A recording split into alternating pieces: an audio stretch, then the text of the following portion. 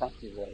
Good morning, friends. It's certainly a privilege to be here this morning in the tabernacle when we're already packed now and waiting for the big meeting to start in San Jose this week in San Jose, California.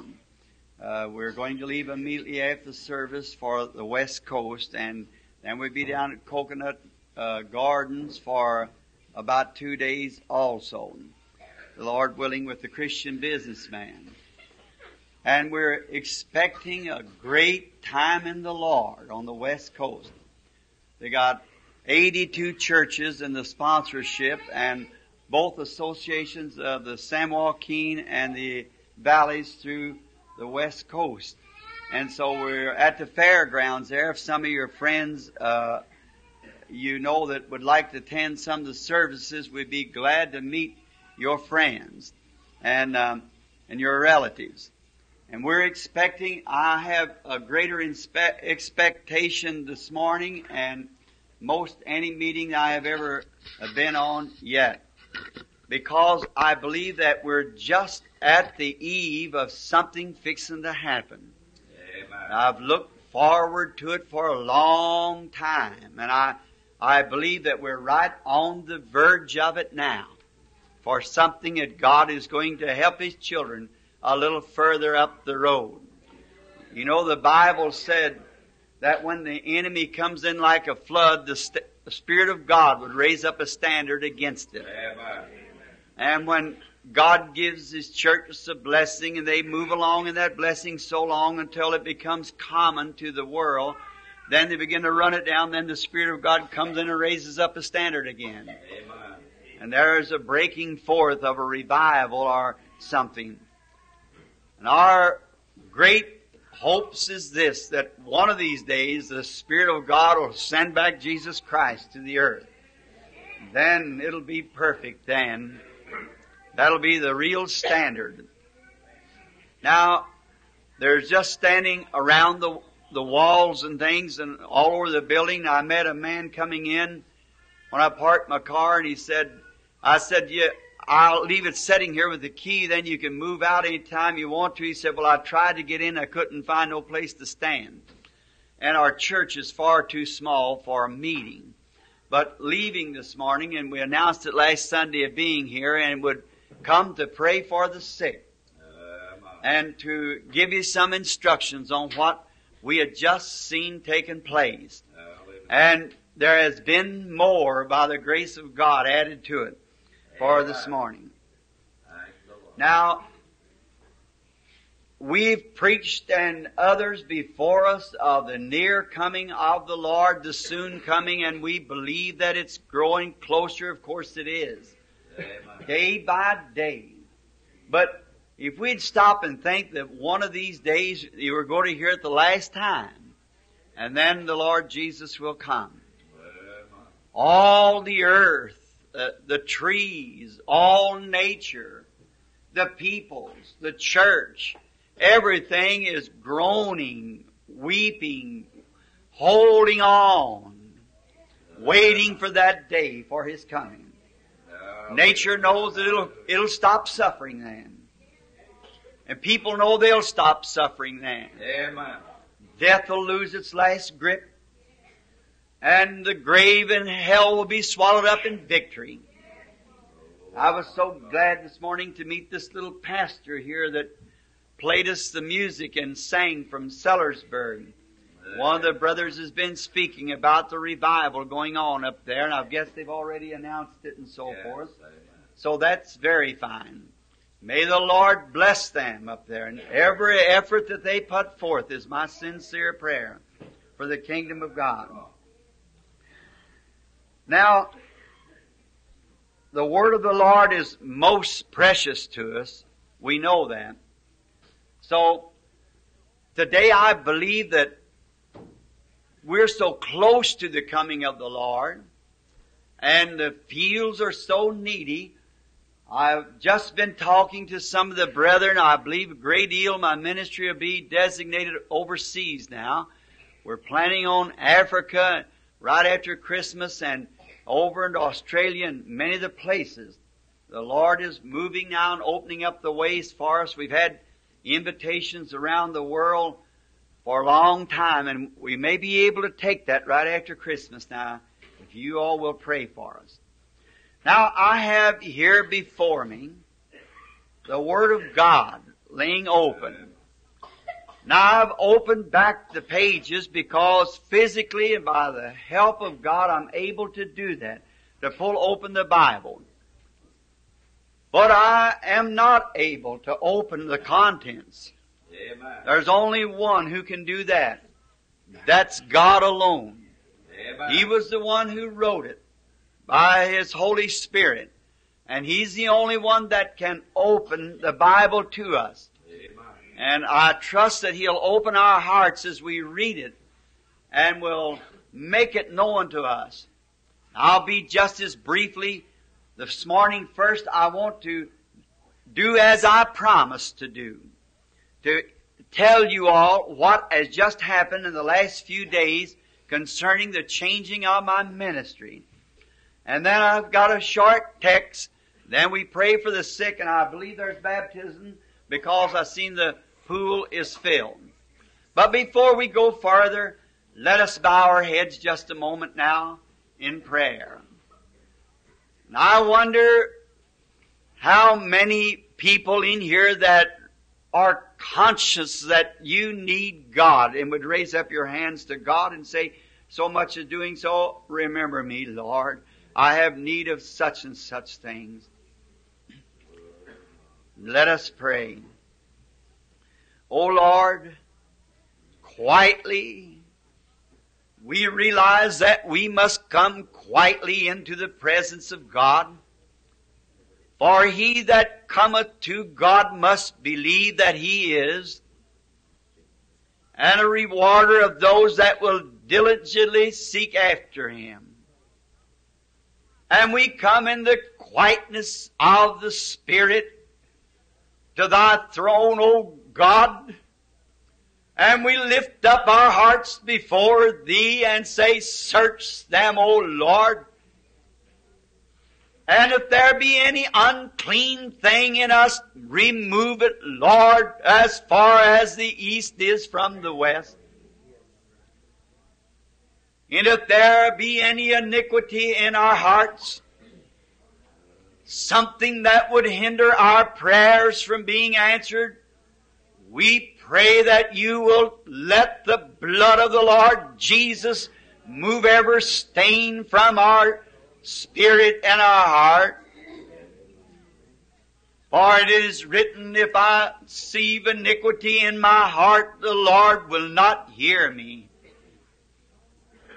And Thou didst see the hands as they went up, that to our physical eyes represented their heart's need. We pray, O Lord, that You will answer each and every one of them.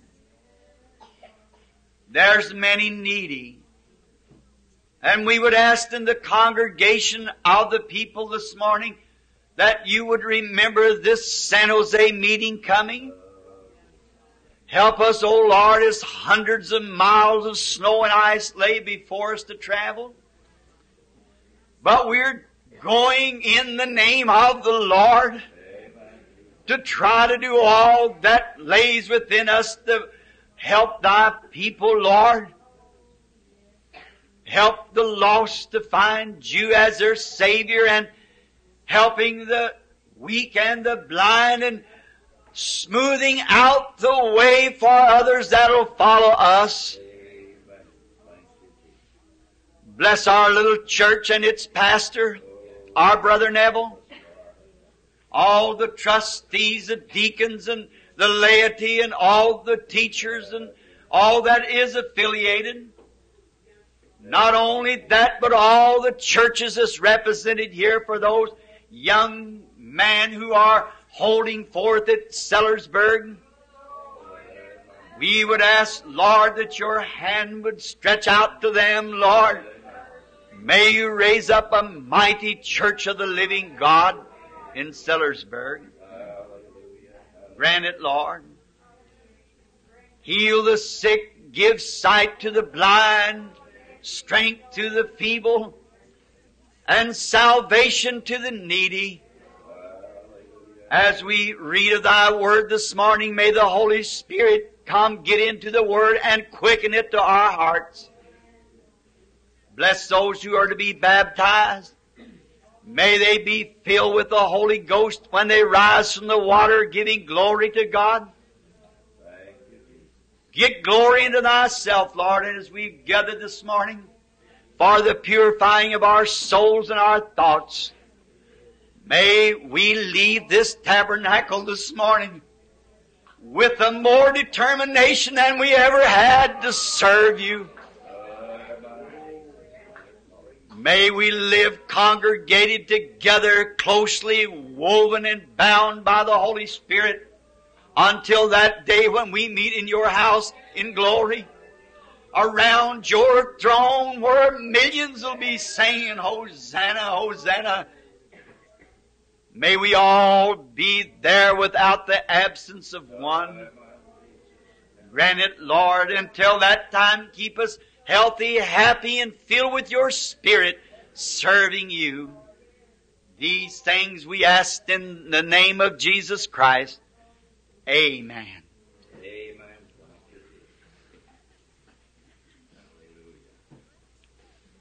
May the Lord add the blessings as we read now in the book of St. Mark, the 11th chapter, beginning with the first verse.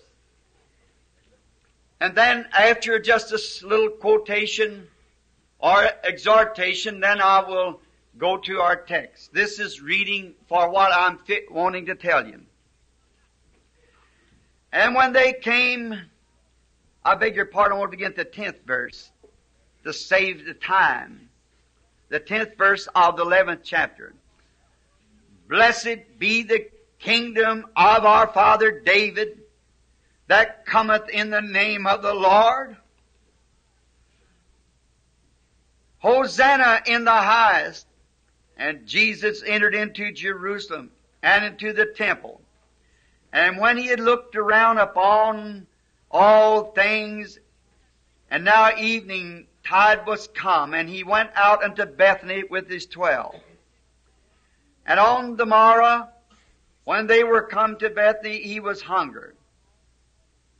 And seeing a fig tree far off having leaves, he came if happily he might find anything thereon. And when he came to it, he found nothing but leaves, for the time of figs was not yet. Jesus answered and said unto it, No man eateth fruit of thee hereafter forever. And his disciples heard it. And they came to Jerusalem, and Jesus went into the temple, and began to cast out them that sold and bought in the temple, and overthrowed the tables of the money changers, and the seats of them that sold doves, and would not suffer that any man should carry any vessel through the temple. And he taught, saying unto them, is it not written, My house shall be called of all nations a house of prayer, but you made it a den of thieves. And the scribes and the chief priests heard it, and sought how they might destroy him, for they feared him, because all people were astonished at his doctrine. And when evening was come, he went out of the city.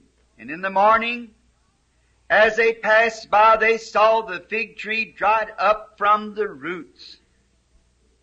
And Peter, calling to remembrance, said unto him, Master, behold the fig tree which thou didst curse, it is withered away.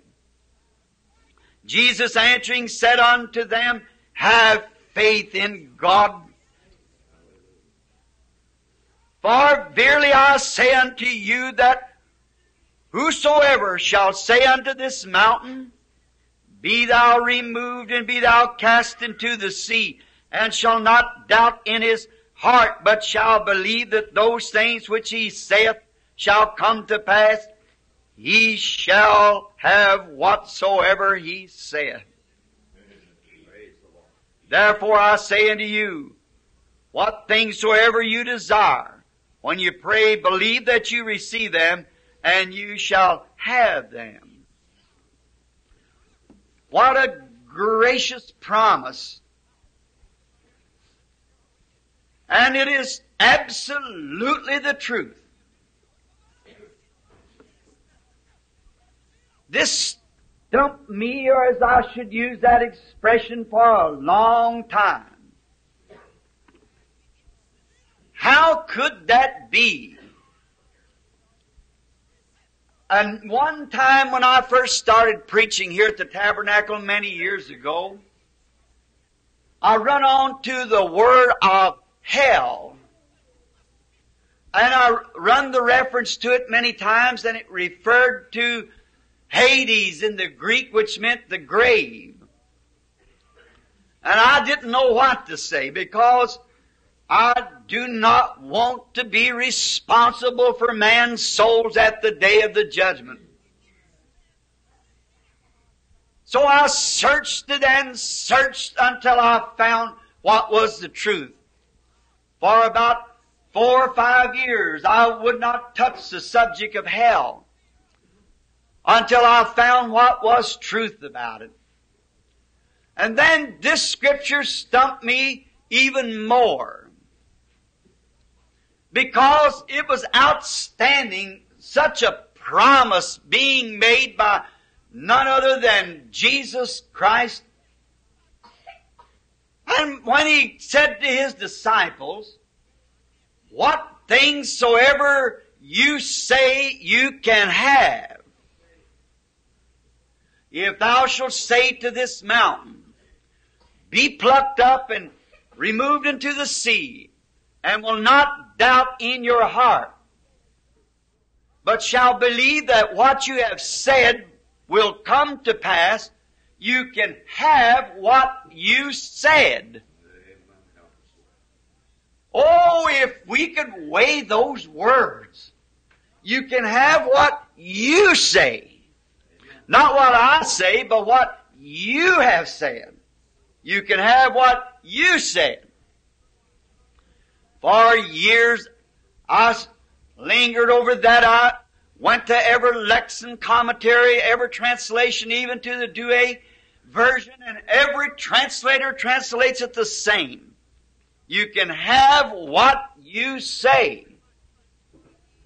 So I know that if it's written in the Scripture, to me, all Scripture is truth.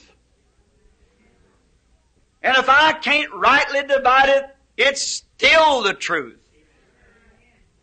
So I believe sometimes that God just lets us see things when it's time for us to see things. He withholds these blessings, like the blessings that we're enjoying today. Our forefathers did not enjoy those. It wasn't seasoned for them. And I could remember when the Holy Spirit that night, when I returned back to this same desk from the mill where I'd been praying, and told many of you people sitting here that He had charged me by His Spirit. Amen. A commission to all the world. That the lame would walk and the blind would see. Amen. And the kings and monarchs would be calling for prayer. And it would start a revival among the brethren that would sweep around the world before the coming of the Lord. It was hard to believe that. It was hard for me to believe it. But that's what's happened. Amen. It's just did that thing today. Holy Ghost revival fires are burning the world around. Amen. India, Africa, Asia, all into Europe and everywhere. Holy Ghost, man filled with the Spirit, is burning the world up with a revival of the power of the risen Christ. Lame walk, blind see, deaf hear, dumb speak. All kinds of marvelous miracles are taking place. Because God promised it. And God's promise is true. And when I begin to ponder over this, I could not but ask the one who was speaking to me. I was insufficient. And I suppose God had to pick some little unconcerned, illiterate person, because in that God takes something that's nothing, something that's been cast out. That's what makes me love God's people so. Amen. They cast them out as holy rollers are illegitimate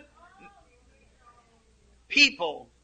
But that's when God's ready to pick them up then and do something with them. And it pleases Him. That shows that He's God. Takes nothing and makes something out of it. Takes a sinner like me and makes a Christian. The hand of God. I questioned Him of the ability, and He told me that I was to pray for sick people. And the commission was, get the people to believe and be sincere, then nothing would stand by the prayer. Many of you here remember that it's printed in literature across the world. I questioned how could I do that when I had no education. He said, there will be 2 signs be given you, as is given to Moses. And one of them would be about, like Moses' hand, he changed it from leprosy to healing. And then the same taking place about putting my hand on the people, and then how that made itself manifest. Then he said, you'll know the very secrets of their heart. And I said, that is why I'm here. He said, then he explained the Scriptures to me, and oh, from that time the Bible become a new word to me. Hallelujah. I had a different look on it, a different view of it. Hallelujah. Something happened. Then, a little later, he said, then if you'll be sincere, stay humble, keep away from money and stuff, said then it'll just keep blessing you and you'll keep climbing. Now many times we look at men who climb up in great ranks like and get high names, but sometimes that's not what God calls high. You remember when John came preaching, the Bible foretold that every mountain would be brought low and every low place would be lifted up. See, and when it come, you would think it would be coming out of heaven with fiery chariots, but what was it but a poor man dressed in a piece of sheepskin, wrapped around him and out on the banks of Jordan preaching, on the muddy banks, not even in a church, but God called that great. And when Jesus said to the disciples that there wasn't one born of a woman as great as John the Baptist. Hallelujah. You take all the kings and David, the prophet, and all of his great splendor in Solomon, they didn't even touch John. Hallelujah. And yet he didn't even have a place to lay his head. Oh, hallelujah. So you don't have to be rich and mighty in this world to be great in the sight of God. You only have to be humble in your heart. Hallelujah. God calls that greatness, he that's great enough to humble himself.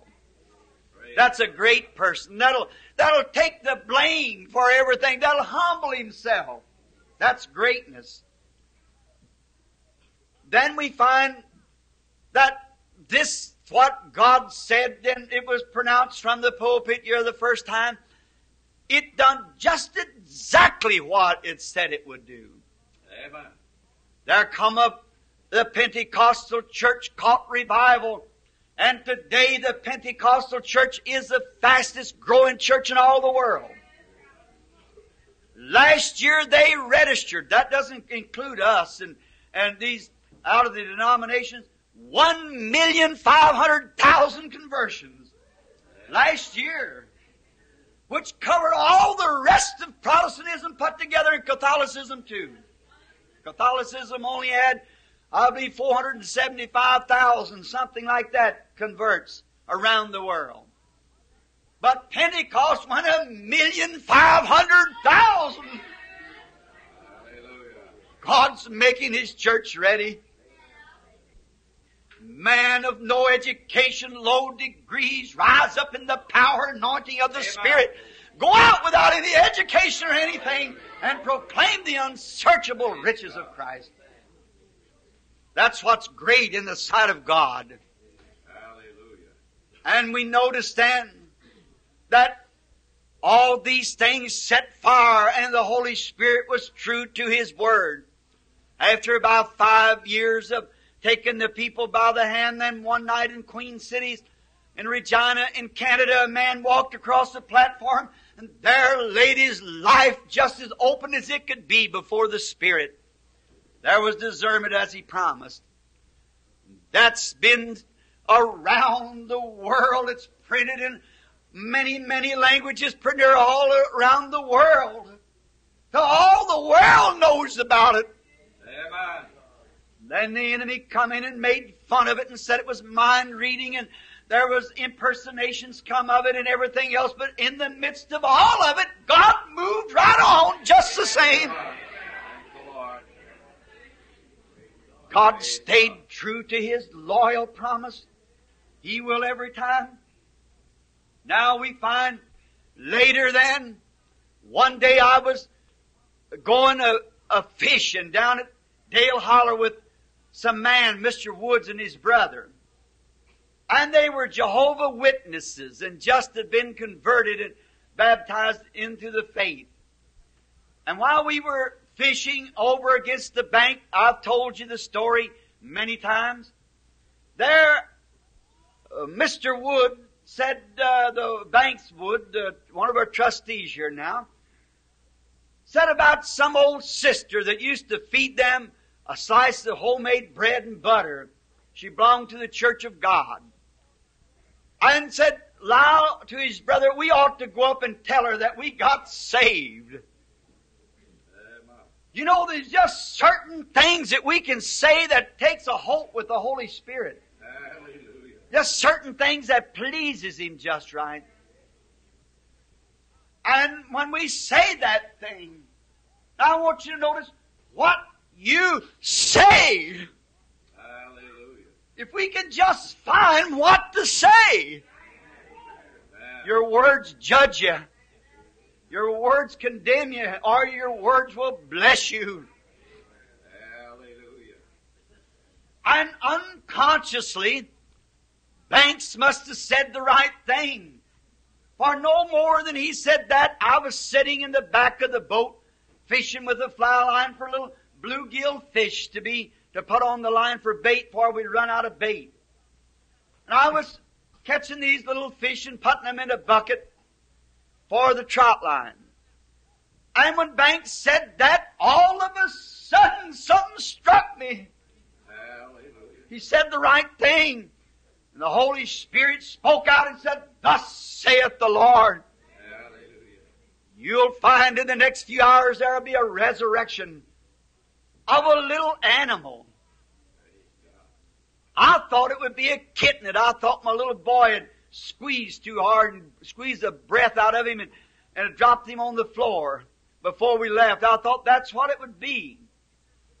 But to our surprise the next morning, while we were sitting in the boat, I know Banks is here. I guess Lyle. Is Lyle here, Banks? Or if you are, Lyle, raise up your hands. He comes down with us all the time. He was caught a fish with a long hook, and he caught a little bluegill fish, and it swallowed the hook all the way down.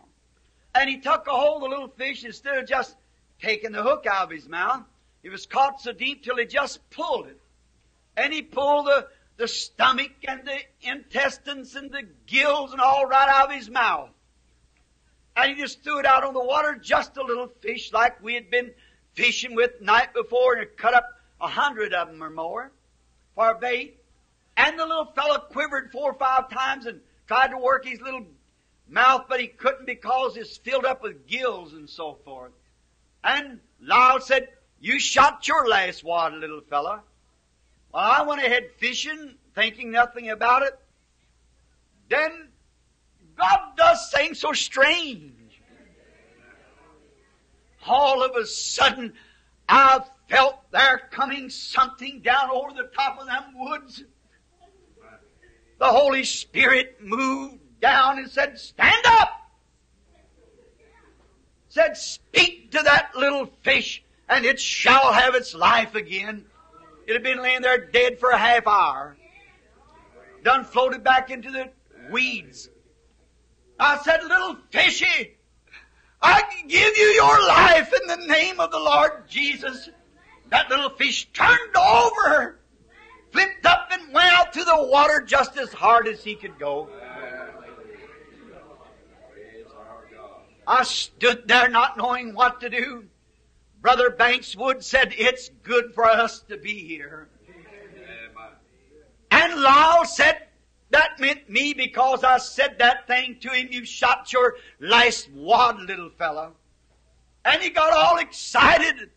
I said, no, it isn't. I was trying to console Lyle. I said, that isn't so. And then the scripture came to me again. I had at least 100 little spastic children on the list to pray for. Many people with leukemia and cancer and tuberculosis being eat up, blind and deaf and dumb. There's page after page at my house full of them. And it looks like that a merciful God would have granted that instead of using His power on a little old insignificant fish. But He remains God. Why didn't He use His power on the lepers at the gate instead of the little fig tree? What is it to do? God wants to show that He's concerned. He knows all things. He's God over the fig tree. He's God over the fish. He's God over creation. He's God over all things. And there's nothing too little or too insignificant but what He's interested in. So that would give us to know, though we be little and insignificant, God's interested in us doing something for Him. He likes to display His glory. And that stuck with me so hard that I could hardly rest day and night. That's been 2 years ago, and constantly it has haunted at me. And I'd say, oh, I just can't say nothing about it. For I can't place it in the atonement. Whatsoever you say, it shall come to pass. You can have what you say. Now I've stood here at this same pulpit and tried and run on the Scripture and refrained from it and go back because I was afraid to use it. You cannot have faith unless you know what you're doing. Some fellow come to me not long ago and he said, Brother Branham, do you think it's wrong for a Christian to smoke tobacco? And I said, what are you asking me for? If there's a question in your mind, leave it alone. You can't have faith unless you're perfectly sure that you're right. When all shadows have drifted away, then you can have faith and confidence. And I could not walk out there and preach that Scripture not knowing what I was talking about. But yet I knew it was of the Lord. Amen. Many of you people bear me record that for the last 2 years you've constantly heard me from this platform say that there's something somewhere. Amen. I'm reaching, I know it's close at hand. I just can't seem to grasp it. I say I hit a Scripture that I don't know what to do. Because Scriptures, you might put an interpretation. If someone would have asked me, I'd said something to them and walked away and turned it off on something else. But to face the issue, just like we've got to face the issue, is the baptism of the Holy Ghost right or wrong? We've got to face the issue, is Jesus Christ the same yesterday, today, and forever? Is it right or wrong? We got to face it. Amen. We must know that God's Word is always true. Amen. So, on it, went and up and down, and I'd get it in my mind, and I just couldn't get it away. And everywhere I'd go, it would constantly come to me.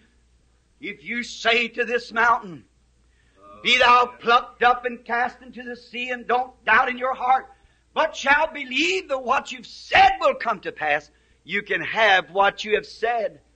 I thought, how can it be, Lord? That would be me saying it. It wouldn't do no good, for it would be me saying it. So I can't say nothing but what you said, and I just say that by the Scriptures. And all things rested in the atonement. There's no blessings outside of the atonement. Because we are sinners outside of the atonement. If it was just a universal thing for everybody, then everybody would be saved. But it's your attitude towards the blessings of the atonement that brings the blessings to you. Like salvation, as far as God was concerned, I was saved when Jesus died, but it'll never do me no good until it's revealed to me that He's the Son of God. And I've accepted Him as my Savior. And every Scripture is the same way. Divine healing's for you if God will reveal that to you, that that's for you. But you can't just stumble at it. It's got to come by revelation. Amen. And when it's revealed that by His stripes you were healed, there's nothing Satan can even do, as our young brother from Sellersburg said. All the devils couldn't move it. Sure, once something is revealed. Notice, then in this last fall, many has said to me, why is it every morning when you're home, you grab your rifle and take out to the woods to hunt? I want you to know that He's God of the woods just the same as He's God of the city. He's just as much God out there as He is here. And God always deal with man according to their capacity. And what, like David by the still waters and green pastures, because he was a shepherd. And different ways He has revealing. And something, I'd get up of a morning to go out to the woods real early around 4 o'clock to squirrel hunt. My wife even said to me, she said, Billy, don't you never get tired of going hunting. See, this battle is won alone. My wife doesn't understand it. I don't understand it. But it's a fight. You have to stand alone. Nobody can stand with you. There's just room for you in Jesus. Hallelujah. Misunderstood, sure. Even to my little girl there, Rebecca. She said, if I ever marry a man, if he even mentions going hunting, I'll not marry him. Said, I know what my mother's been through. Husband out and gone to meetings. As soon as he comes home, grabs an old rifle or a fishing pole and hits to the woods. I said, would you rather he'd do that, or would you rather he'd grab a deck of cards or some blonde and take off? I just draw your opinion. When I come back that day, she said, Daddy, I apologize for that. I'm going to marry a man like you that likes to hunt, then I'm going to hunt with him. She said, I'm going out with him. I said, well, that's all right, too. I wish you could talk to your mother a little bit about it. But it's something in the woods. When I first learned of God, I wanted to repent. I didn't know how to repent. I didn't know how to talk to Him. So I sat down and wrote Him a letter and asked Him to forgive me. And I didn't know how to do it, so I noted I'd felt something out in the woods, and I tacked it on a tree. So when he come down through the woods in the place I had saw him, and he could read this and would understand what I meant. And I was sorry I hadn't served him, and I wanted him to forgive me my sins. Then I got ashamed of myself and took it. I said, if he's a man, he'll understand as a man. He's my Creator. And I got down in the shed and began to speak to him like a man, and he answered me back like a man. Then it was I've got some dates set down here on October the 12th. On the 15th, deer season was opening over in Wyoming. On the 12th was the last day I could hunt. And we were going to leave on the 12th, on the 10th. It was in the woods, which was a Saturday. Sunday I preached, which was 11th. On Monday, Brother Southman and Brother Robertson back there and all of us, we left for the meeting, for the deer hunting over in Wyoming. On that morning of the 10th, which would be then on the 18th, the season would close in Indiana. We would have no more squirrel hunting. So I said, this will be the last time I can go out. And we gathered a bunch together and I strayed them around the woods. I went way back up into a place where I love to go at Salem. Season was late. Squirrels were few. I've been out several times just getting one squirrel at a time. So this morning I made my way to the same woods and a wind rose and it began to blow, and anyone who hunts knows that's a bad morning. I hunted all the woods through without seeing one squirrel or hearing one. I went down into a creek bottom and started up to find another little scope of woods. And as I drew near this little wood, there was a lot of walnut trees and locust trees, the leaves all off of them, just a bare thicket. Along beside of 2 sycamore trees. Now, squirrels don't hang around sycamores. But right up from it, I seen, looked like I caught the glimpse of a squirrel going up through the woods, but he was running fast. Oh, I said, there's no need of hunting. Here's people out here, the farmers picking their corn right around this little woods.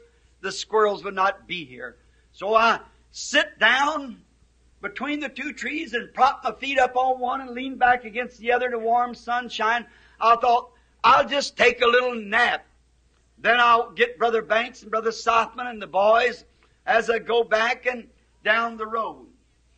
And as I sit there, pardon me, as I sit there under the tree, just got snug down in the warm sun shining on me, something said, if you say to this mountain, be thou plucked up and cast into the sea, and shall not doubt in your heart, but believe that those things that you've said will come to pass, you can have what you've said. Amen. I said, well, now there's that scripture in my mind again. I said, I've got a while here, about an hour before I have to go get the rest of the boys, so I'll just study that scripture. And I said, now how could that apply? I said, here's the only way it could have been. That those disciples lived the other side of the atonement. The atonement was later, several weeks later, before the atonement was made. Jesus gave them power the other side of the atonement, like He did the prophets. And when I said prophets, something struck me again. What was the prophets?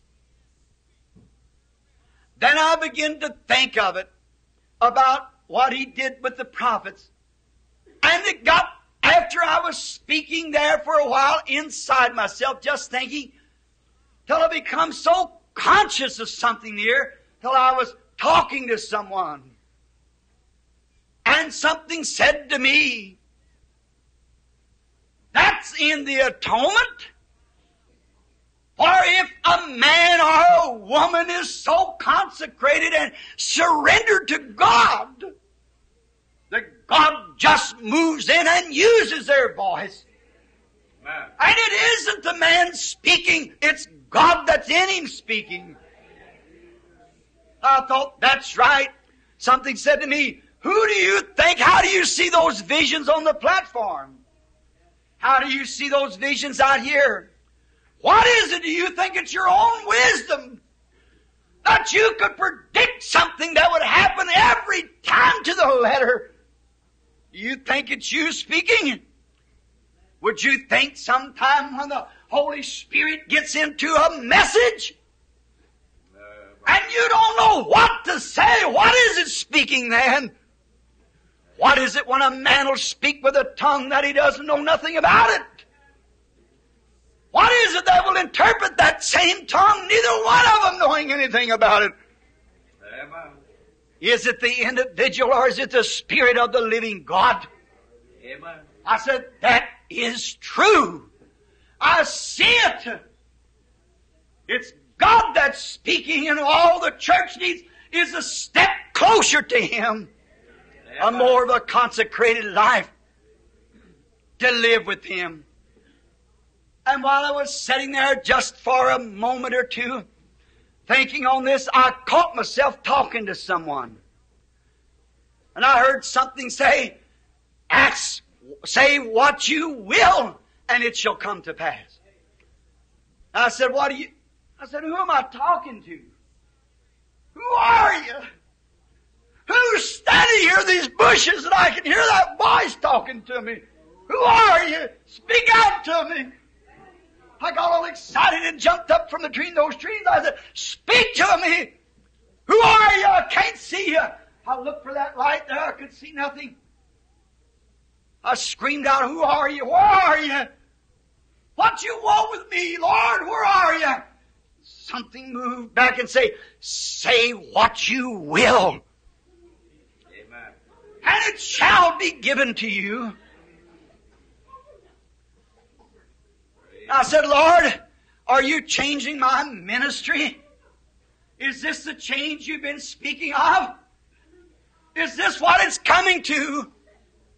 Is this what it'll be, something in that little house that I saw in the vision? Is this it? Just then a real deep, sweet anointing of the Holy Spirit raised me like off of my feet and said, say what you will, and it shall be given unto you. Amen. I stood there amazed. It left me. I had nothing. I thought, well, what could I say? There's no sick people here. There's nothing here. I'm in the woods. What could I say? What could I do? And I thought, am I losing my mind? Have I studied so hard till my mental powers are cracking up? And just then, I heard it just the same as you hear me. Said, aren't you hunting? And you have no game? Said, speak anything that you wish. Well, I thought this, God said, prove all things. Amen. I said, Lord God, if that be you and this is a sign that you're fixing to change my ministry from those visions to something greater I've looked for so long, I said, let it come to pass that you'll answer my prayer. And I stood there a little bit and I thought, what did he say? He didn't say pray, he said say what you will. Amen. Just say it and your words will materialize. Amen. Say to this mountain and it'll do just as you say. Amen. So I put my shoulder against the tree and got my rifle set for 50 yards to drive tacks. So I looked around to see a tree at 50 yards. And the one who was 50 yards away out of the leaves, I said, it's almost total impossible for a squirrel to come to that tree. Right here, them farmers there picking their corn. I said, but there will be a red squirrel come out on the end of that limb and sit down there. And I'll shoot him from here. And no more than I'd said it, there was a squirrel. Amen. I trembled a little and leveled down and shot the squirrel. Walked over and picked it up. I was shaking all over. I said, maybe that just happened that way. You know how people can doubt. But you want to be sure. Don't do nothing unless you're positive. And then you know what you're doing. Amen. I rubbed my face a little and I looked perfectly. I shot. So I went up and sat down on the side of the hill and I said, Lord, it is written in your word that the mouth of 2 or 3 witnesses, let every word be established. Amen. I said, if that was you, forgive me of my stupidness, but I pray thee to give me another squirrel like that. And I said, then I'll believe you that it's you, and the devil won't have any room to say that it just happened that way. So I sat down. Just in a moment, here come that, I call it super anointing. Swept over again, and I was almost off of my feet and say what you will, and it shall be given you. I looked through the woods until I found another tree some 50 yards away. Had a lot of brush in it and grapevines and things wrapped around where squirrels seldom ever take a tree like that. I said, and there shall be another young fox squirrel sitting right there. And I took my finger down and looked around through the woods and looked back, and there sat the fox squirrel looking right at me again. Amen. I shot that one, picked him up. I thought, oh, I was trembling. I thought, thank the great, mighty God of heaven is here in the woods. And He's confirming to me in my own way, hunting here, that He's going to do just exactly what He told me 15 years ago. Amen. I watched it a little bit. I said, Lord, it shall happen again. He said, speak the place where it'll be. I said, I'll make this radical. I said, that old snag sticking out there by the side of the field, bare, slick, and white. I said, there shall come another red squirrel, and he'll go out on the end of that snag and look out over the field at the farmers. That'll be that way. I looked back, and there was no squirrel there. I looked for about 5 minutes, there was still no squirrel. I said, well, I said, two squirrels is fine. I said, two's a witness. I'll believe it like that. And something said, but you said there would be one. I waited another 5 minutes, nothing. And it kept quoting in my heart, you said there'd be one. I waited and waited. Something said, are you doubting? I said, not one bit. And I no more said that, till out that limb went the red squirrel, stood and looked at the farmers. God's my judge standing here. Amen. I shot the squirrel. Went over and picked him up and walked through the woods till I was way hours to pass picking the boys up to see if there'd even be one more anywhere, and there wasn't. Amen. Then I come home and told you about it. And then on November the 7th, I was down in Kentucky. I was with Brother Woods' brother-in-law, standing there, Charlie Cox, standing there at the pilaster. And with Brother Tony Zabel, one of the deacons here in the church. Are you here, Tony? He's here somewhere. Brother Tony Zabel. And also Brother Banks Woods. And we were up in the mountains hunting. And I started into the woods.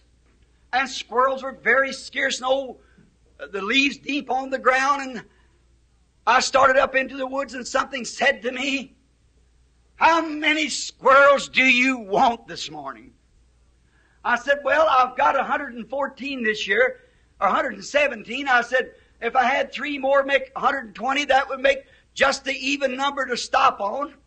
And I said, another thing, it would be, give me 6 to take home, which I love them better than any meat there is to eat. And I said, if I could just get 3 more.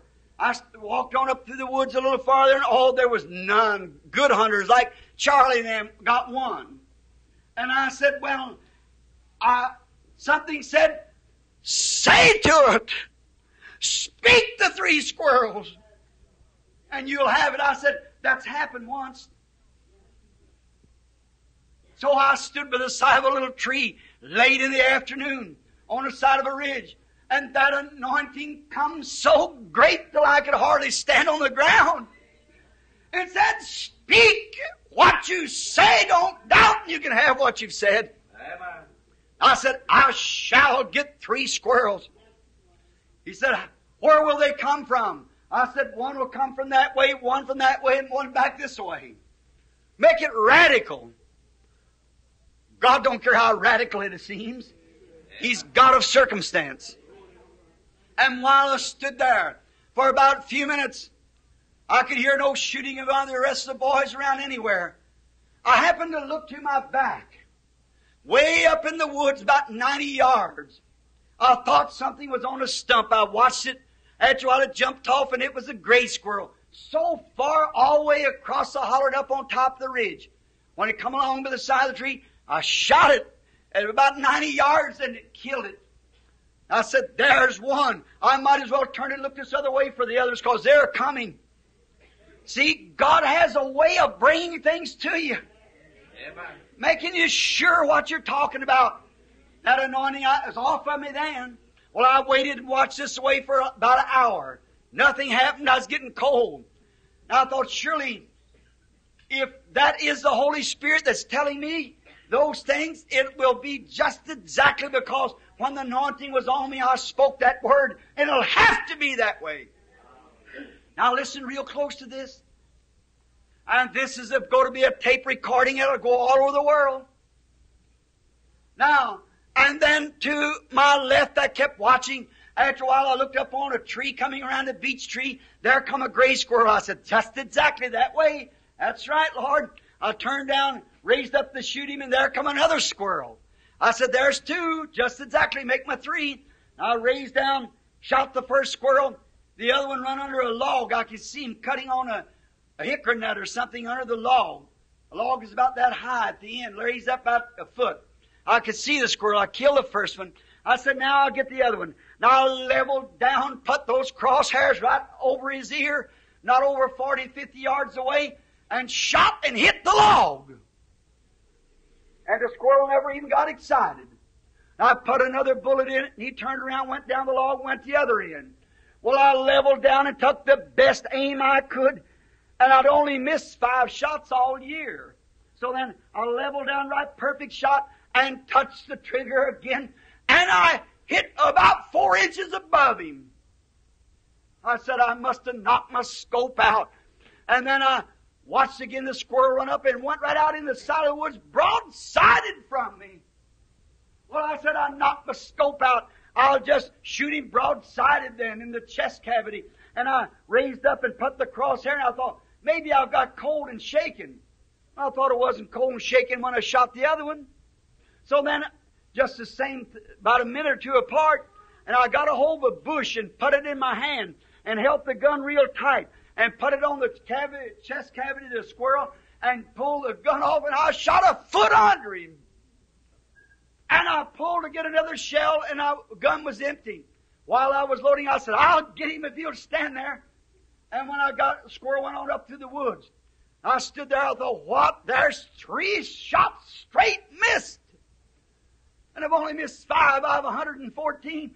I said, how could it be that my gun would be out? And just then it come to me, you can't shoot that squirrel that way. He was come from that way. God's word is perfect.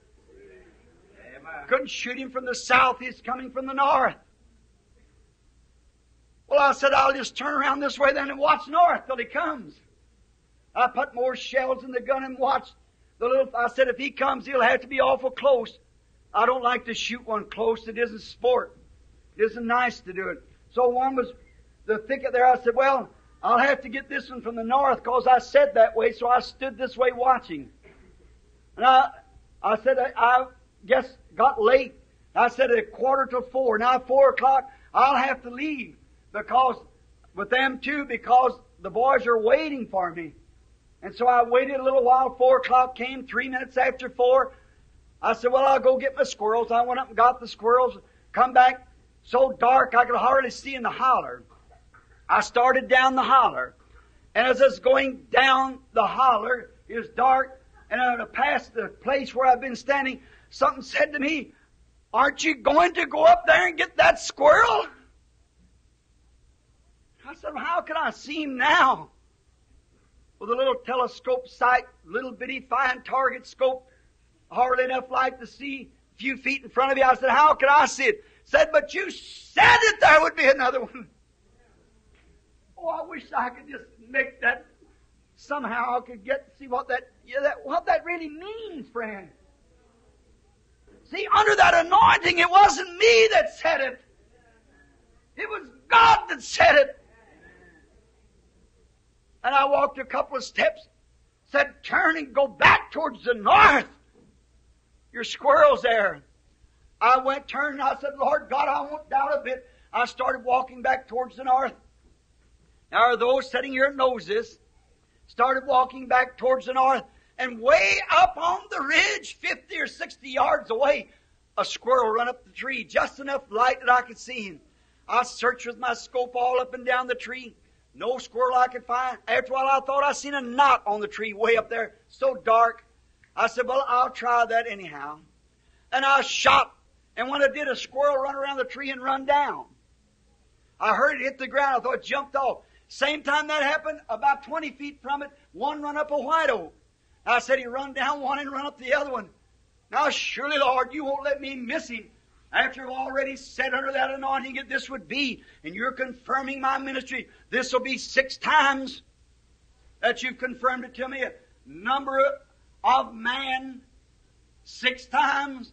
I said, you won't let me miss him. I looked all up and down the tree, and way up in there I thought I seen some leaves. I've seen something moving in it. I raised and shot, and the squirrel dropped to the ground stone dead. Up the hill I went rejoicing and happy. I went to the first tree over to my left, and there laid the squirrel. Well, I said, I know I got that one, but I wasn't sure of this one. I said, then, Lord, you give me one for good measure.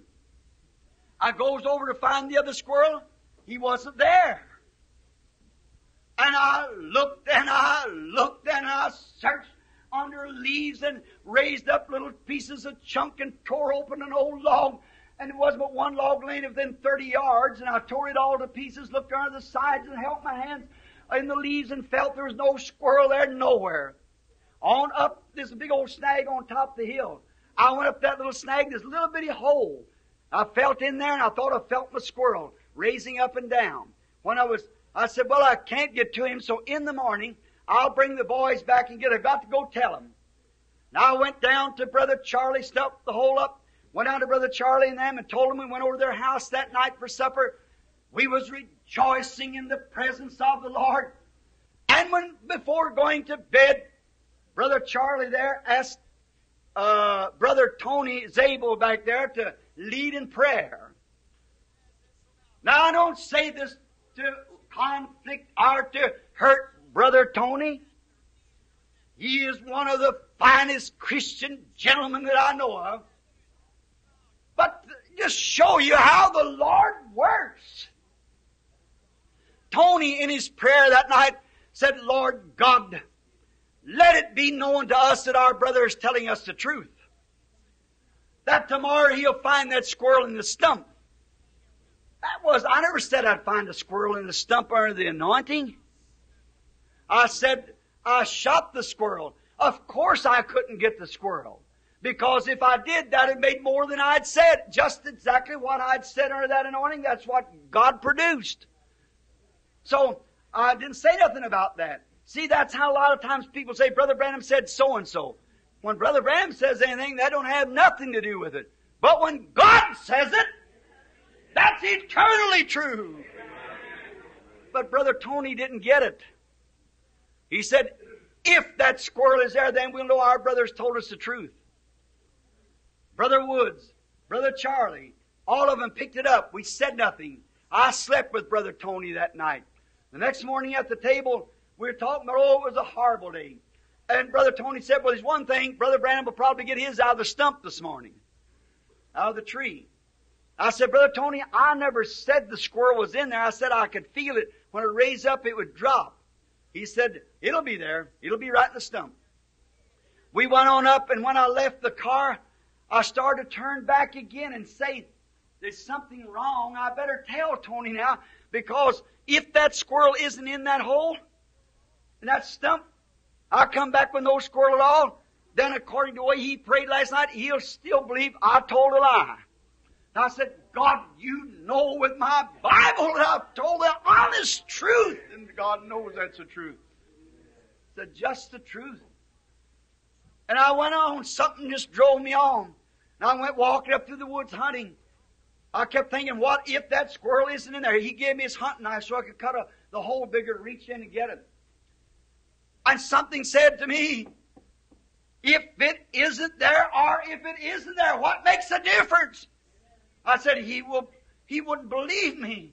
He prayed and said that if we find the squirrel, he'll know that our brother has told us the truth.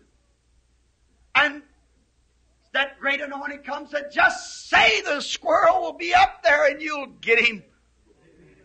Amen. I thought, surely, Lord, surely this will be 7 times straight. While this anointing's on me, I said, is that you? He said, say what you will. I said, I shall find that squirrel. The anointing left me. I hunted on till 9:30, what we were supposed to do. Coming down and go get some dogs, and they thought they were. And I went on up the hill at 9:30, looked in the hole, felt around, cut. There was no squirrel there at all.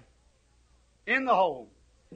I felt all around. Now what I was picking up was little fine grass roots or roots of trees. I was picking up and feeling it fall off the stick. When I run the stick in and pull it up like that, I thought I was picking up the squirrel. It was sliding off the stick, but his little roots and things. No squirrel in there. I thought, now what will I do? I said, here it is, 9:30. I've got to go back. I picked up a rifle and started down the hill. And something said, did not you say you'd find the squirrel? I said, where would I find him? God being my solemn judge with His Word here. Now I'm a man of 50 years old, a preacher of the gospel, standing in this pulpit. Something said, look under that little piece of bark. I said, Lord, I wouldn't doubt you for nothing. I walked over and picked up the bark, and there was no squirrel there. I thought just before I did it, something said, what if he isn't there? I said, oh, he'll be there. I picked it up, there's no squirrel there. I looked down with amazement. I saw a little bitty piece of gray sticking out from under a leaf. I pulled it up, and there laid the squirrel, making it just exactly right what he had said to do. Down the hill I went and told him about it, and we rejoiced. And when I come to the car, Charlie standing right there at Banks, they were talking. Wasn't that strange that Tony would say a thing like that in his prayer, as well as he loves Brother Branham? And why would he doubt his word and say that? See, he just had to say it that way. For God knew that I'd stand in the pulpit this morning and claim the same thing. You've got to watch what man says and then what God says. What God says is true. Amen. Then I thought, well, praise be to God. I went down, we had a great time, come home. Brother George Wright for years has made the communion wine, and I'm closing, has made the communion wine for the church. Brother Roy Roberson back there called me and said, Brother Branham, let's go down and get the communion wine from Brother Wright, which is sitting here, him and his family. Now listen to this close as we close. Oh, God. We got to Brother Wright's early in the morning, and as usual, a big welcome out. And we talked about the wine, and then little Edith, the little crippled girl sitting there, which I've loved like we do here at this tabernacle, not only me, but this tabernacle, like she was our own sister. The Wright family's been the oldest family, one of them with the Slaughters here. Roy Slaughter and them, and the Wrights are Mrs. Spencer. Them were among the oldest that's been in the tabernacle. I think the Wrights has been coming here for some 25 or 26 years. I prayed and I prayed for that little girl. I prayed to see God heal her, and I've seen afflictions even greater than hers healed. And I've fasted and I've prayed and I've longed and I've sought the Lord with tears for the healing of that little girl. Poor little feller was afflicted when she was just an infant. Perhaps infantile paralysis. Destroyed her little hands and feet. She suffered for many years, and when we prayed the first time for her, she stopped suffering. That's 26 years ago. Once she gets a stomach ache or a toothache, just as soon as we go to pray for her, I know the Lord's going to take it. But that affliction, and I've seen her sit here in the building when other cripples would get up and walk away in afflictions and so forth, and wonder, why don't that little girl walk? Lord, appear over her. Let the angel of light overshadow the child so I can speak, thus saith the Lord. If it was up to me, I'd speak it, but it ain't up to me. It's up to Him. Amen. Now I watched it, and we were come back. She wanted a rabbit. Brother Woods and I went out and killed 2 rabbits, brought them back for her. She had dinner ready. Mrs. Wright and them. And during that time, Sister Hattie Mosier, she just lost her husband. I married the couple some years ago. They got 2 fine children. And Brother Watt was killed. His own boy found him under his tractor, mashed to death. And the little boy had a break and something happened to him. Brother Woods and I went out one night and stayed into the night where his mother and uncle were staying with him. And the Lord let him be well, and He's sitting present this morning. His mother was interested in him. That teenage just began to get out with the world. 15 years old or something. His little brother coming on 12, 13 years old. Sister Hattie Wright, all of you know, we call her Wright. Her name's Mosier. But she's been a loyal person. A little old housewife. Lives in 2 rooms away back up into the hills. Out there with a shovel and a hoe. Trying to hold the cockleburs out of a corn patch to keep her little family together. She's worked faithfully. When I was sitting at the table eating dinner, I've been explaining what faith was. I said, if faith's like this, if I see a vision of Brother Shelby sitting so-and-so, and each one the way there was, and Sister Hattie was sitting way back out toward another room. She didn't have much to say. Never does. And then while we were talking, I said, if the Lord showed me a vision that something was to take place, then I could say it. That's what raises my faith. I said, when the Lord shows me what will take place, then I've got confidence it's going to be that way. When He showed me, I said, I'd come right here. If that little afflicted girl sitting there and the Lord showed me she's going to be healed, I'd come right here and stand in the tracks, see if everything was just exactly the way He said, and then say, thus saith the Lord, Edith, rise up and walk. I said, you'd see those little legs unfold, and them little hands unfold, and she'd get up from there and walk to the glory of God. I said, if it would come like that. I've been telling them about this experience. And I said, do you know, I want to ask you something. Brother Banks Woods is sitting next to him at the table. And next set, then Sister Hattie was sitting way back, and the boys is sitting here, and Mrs. Wright, and Mr. Wright, and Shelby sitting back to my left. Now listen, don't miss this. Show you the sovereignty of God. And while we were talking, I said, I want to ask you something. What put those squirrels there?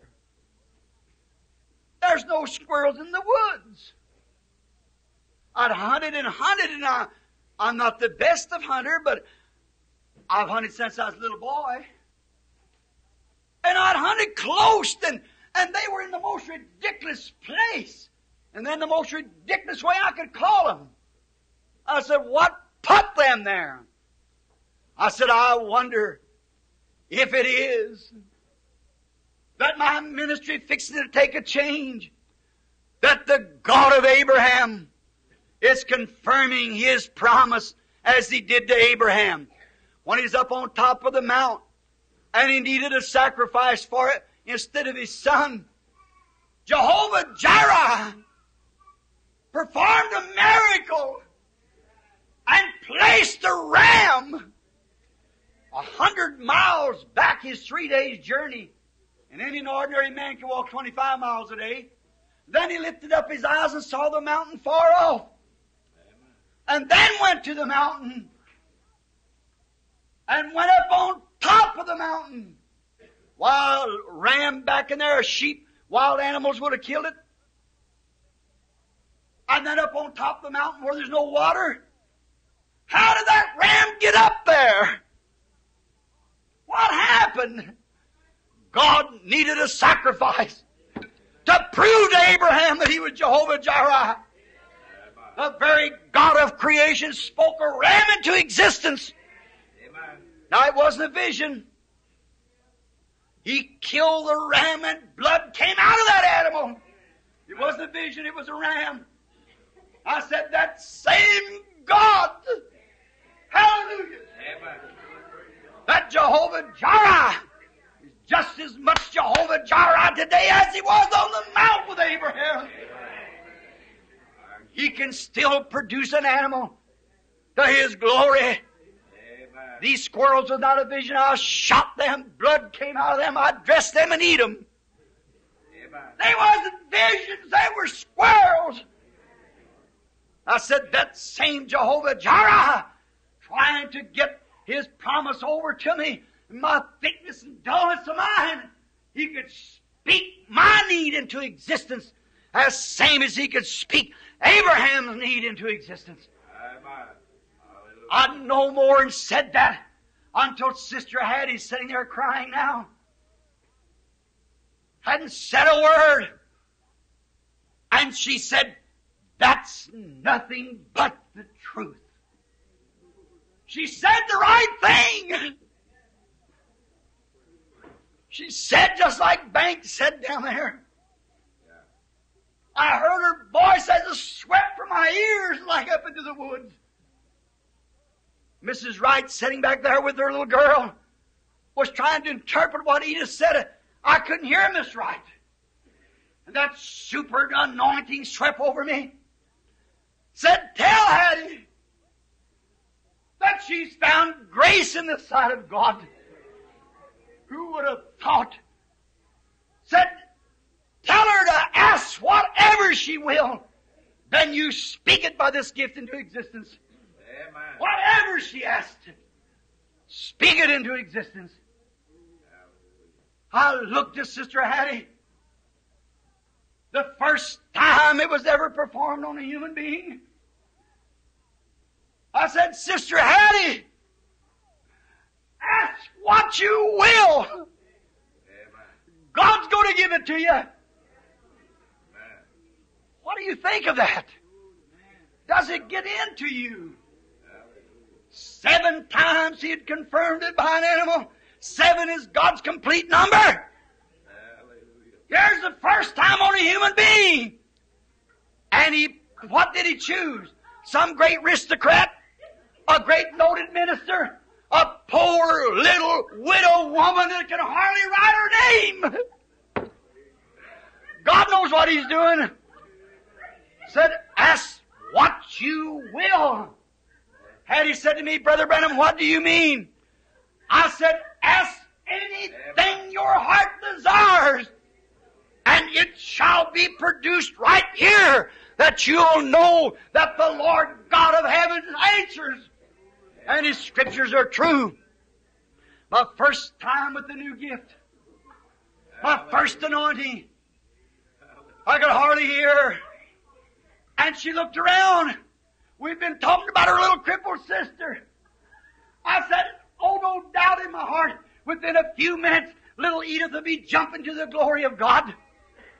Hattie looked around, all around, and she said, Brother Bill, my greatest desire is for the salvation of my 2 boys. Why, there couldn't have been a greater thing. She could have asked for $10,000, she'd have got it. What if it had been some millionaire would have asked for another million? God knows what she's going to ask for. Sister Hattie, at least 7 or 8 witnesses standing there. All you people that was present when that happened, raise up your hand. Everybody in the building was present when that happened. 1, 2, 3, 4, 5, 6, 7. 7 of them. 8 of them. 8 of them was present when that happened. I said, ask anything you want to, because God's given it to me to give to you whatever you want. She said her boys was beginning to go off on the teenage tantrum. And she said, the salvation of my 2 boys. I said, by the will of God, by the power of God, I give you in the name of Jesus Christ your desire. And her 2 boys shook under the power of God. And that old building trembled. Banks fell into his plate. Shelby grabbed. And Hattie screamed till you could hear her for 2 blocks. And them 2 boys with tears rolling down their cheeks received exactly what they asked for right there. Oh, the first time it was ever used on a human being. what you will, and it shall be given unto you. Her boy sitting there with her this morning. What would she have asked? What if she'd asked the healing of her little sister? What if she'd asked that? The little girl would have been healed, but her two boys lost.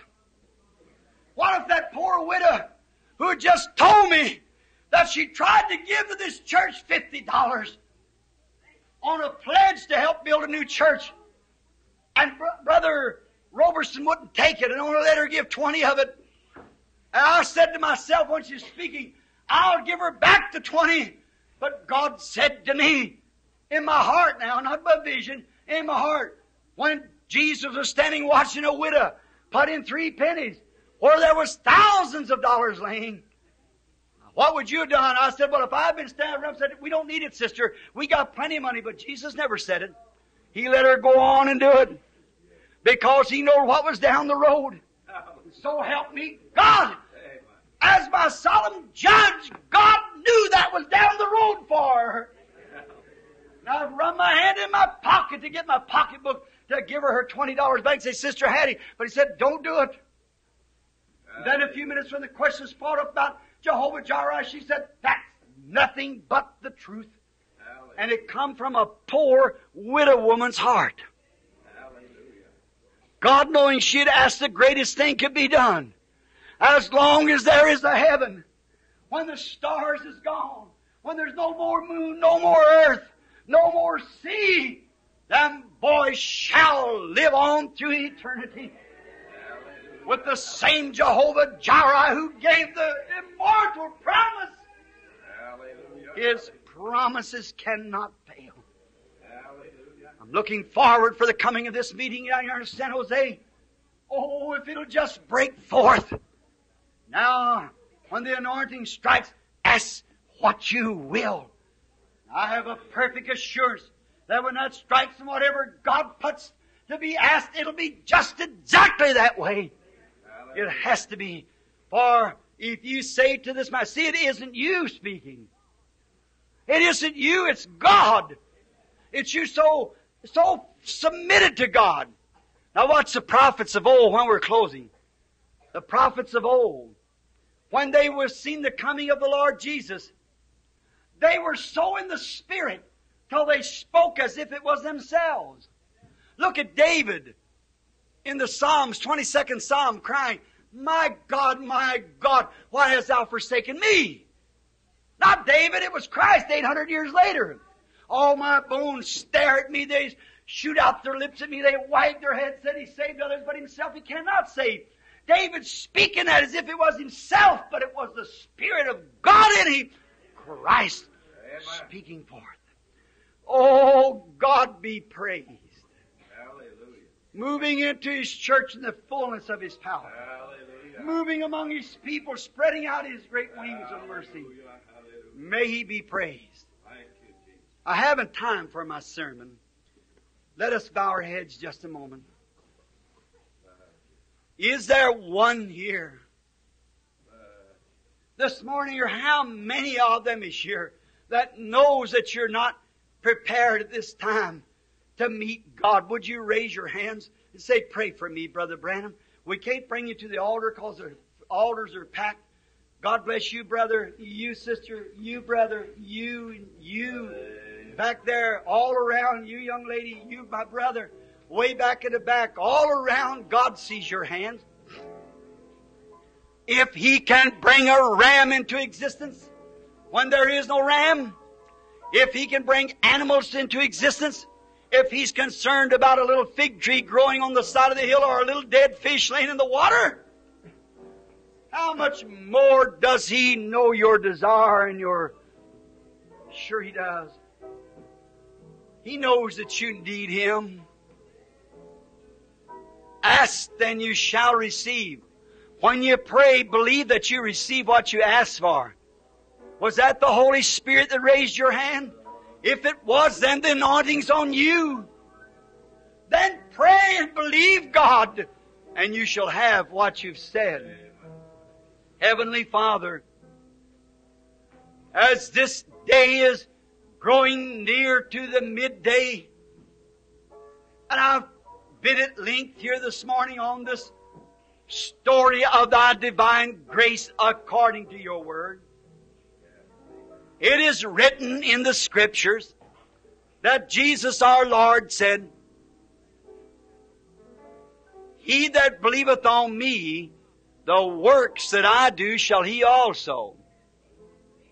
And we know that those works are true. You could discern the thoughts of the people. You told Peter who he was, what his name was, what his father was.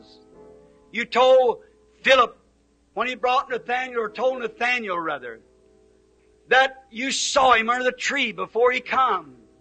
You told the woman at the well how many husbands she had. Oh, there is nothing hid from you. You knew all things, and that was your works. Then we see you say to that fig tree, Oh Lord, I believe the hour is soon coming that when the loaves and fishes will be multiplied, there'll come a mark of the beast soon. There'll come a confederation of churches, and they'll put out a sign that a unionized church that no man can buy or sell. And your church, it won't bother them. For your Holy Spirit shall lead them and feed them as you did Israel in the wilderness. You are God. Don't let us miss that, Lord. Let us remain faithfully. Let us be true. Now, I don't know just when this will take place again, Lord. Maybe this morning again. Maybe it'll happen again in the tabernacle today. Trusting that it will, Lord. Trusting that you'll put faith in the people's hearts. And know that I haven't misled or said one thing wrong. I've said it just the way it come. To the best that I know in my heart, Lord. Watching my words and weighing them. Knowing that you have confirmed that to me as I have said 7 times. And knowing immediately after that on the first human being I ever spoke to, she got the desire of her heart the moment she spoke. Now, Lord, there's many desires in here this morning. You'll have to anoint your servant, Lord. If you'll just send the anointing, let me have it this morning. If anyone should need, you just speak it to me, Lord. When they speak or whenever, whoever you wish, and let it come to pass. And I know that what's said then, it'll not be me. It will be you, Lord, speaking.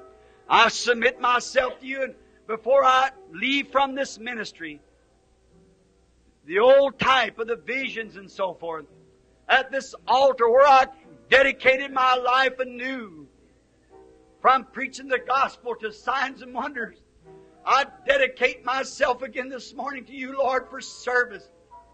The first time this has been told.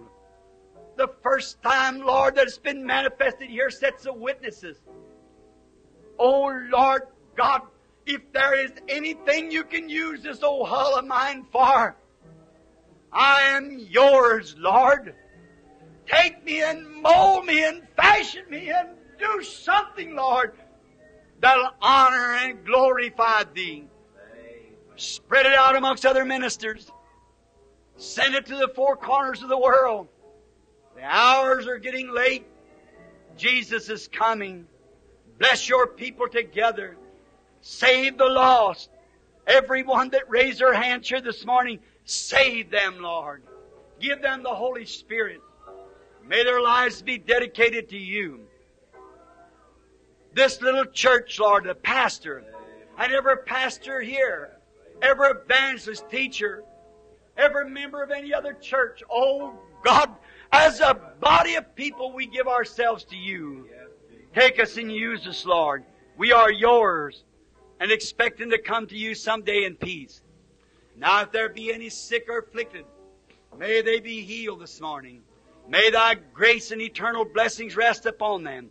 As we pray for them by laying our hands upon them and praying, may the Holy Ghost come and perform the work that He's ordained to be done. Grant it, Father, through Jesus Christ, we ask this blessing. Amen. Amen.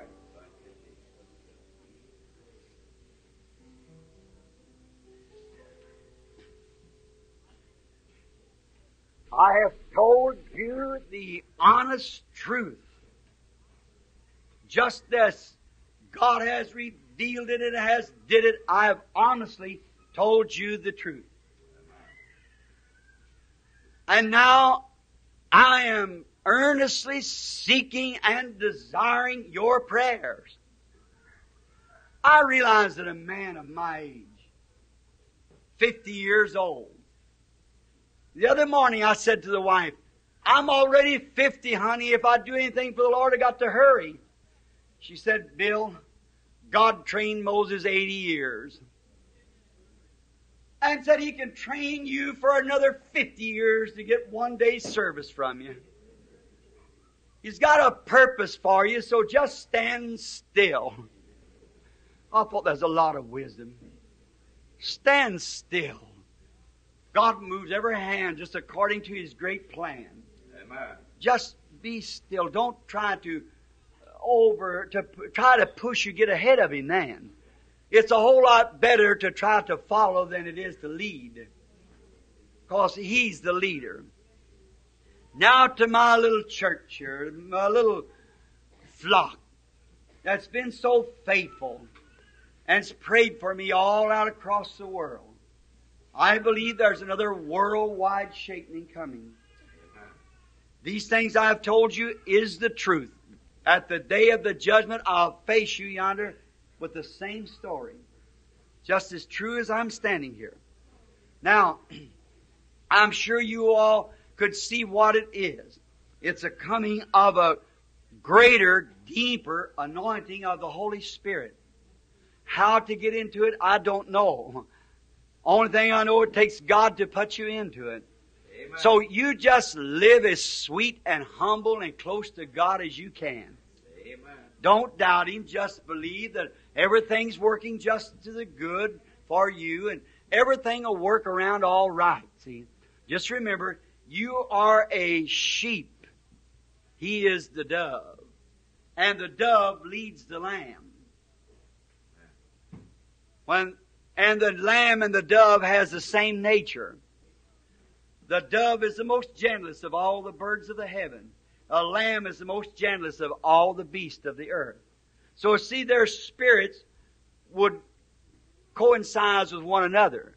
Now the dove could not come on a wolf. See, it wouldn't stay there. The wolf is a killer. The lamb is gentle. So you see, it's the lamb and the dove, and one leading the other. And you see where the dove led the lamb to? All the way to Calvary for crucifixion. And He opened not His mouth. When they spit on Him, He never spit back. When they smacked Him, He never smacked back. He just went right on, knowing that He was, for the glory of God, He was doing the will of God. Sister Hattie, we're close to around the same age. Brother George Wright there, Dad, her boys, Mother, Shelby. I want to say this. I guess you wonder why I got up and walked out of the house as quick as I did. I've been where 30,000 raw heathens was saved at one time. South Africa. Come to Christ. I thought that was the greatest anointing I ever felt. It never in no ways compared with that down at George Wright's the other day. I have never felt anything like that. The whole room just seemed to be just a light of the glory of God.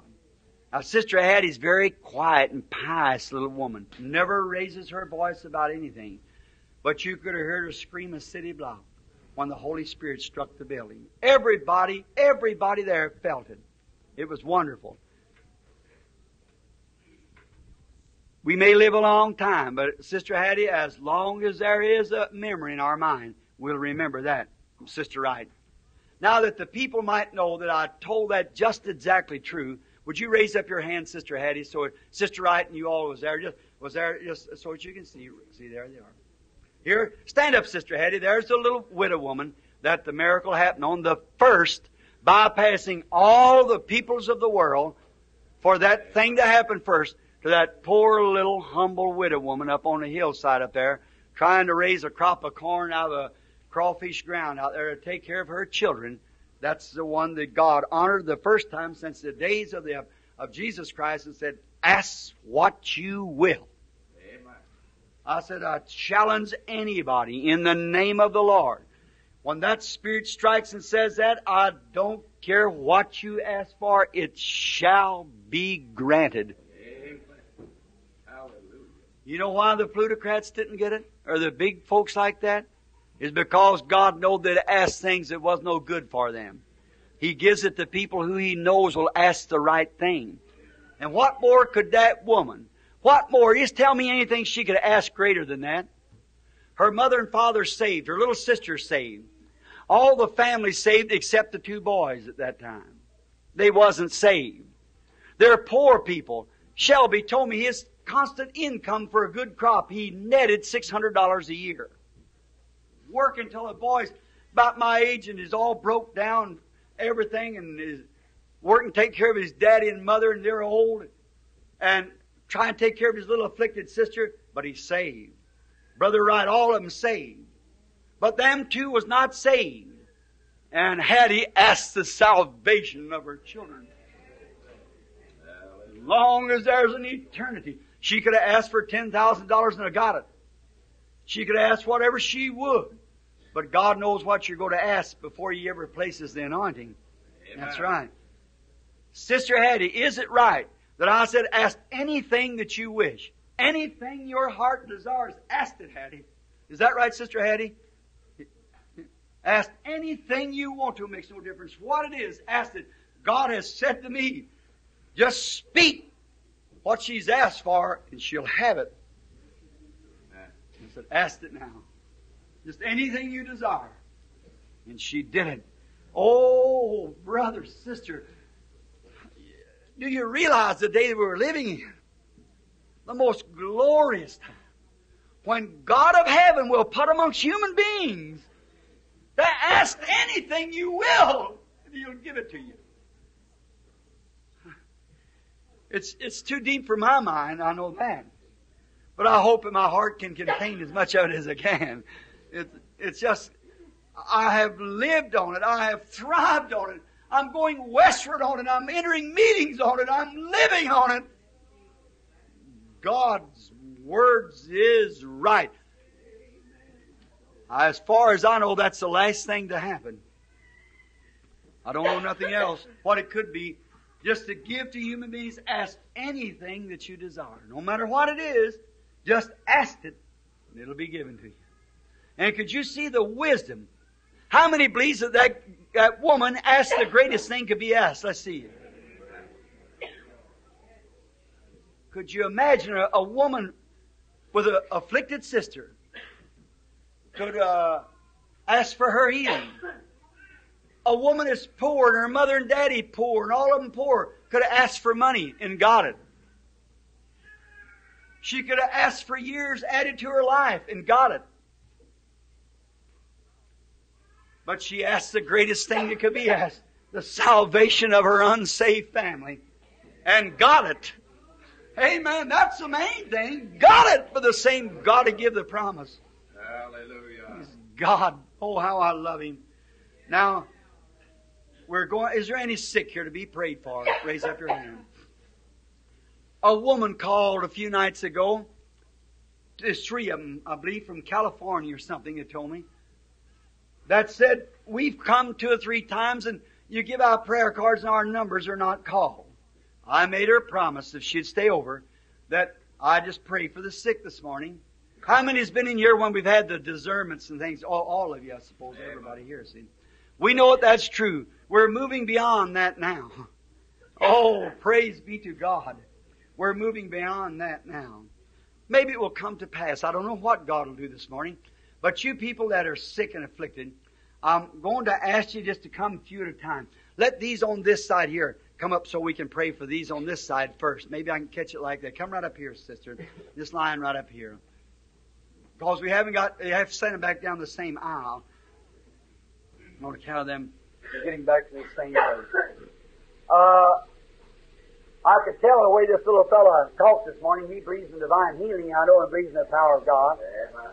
Is there another minister here this morning that's a minister who believes that God heals the sick? If there is, let him come up here, each one oil, and come here and stand with us while we pray for these sick and afflicted. Any of you brethren that believe that God heals the sick, God bless you, sir. Come right ahead. We want you to come right here with us.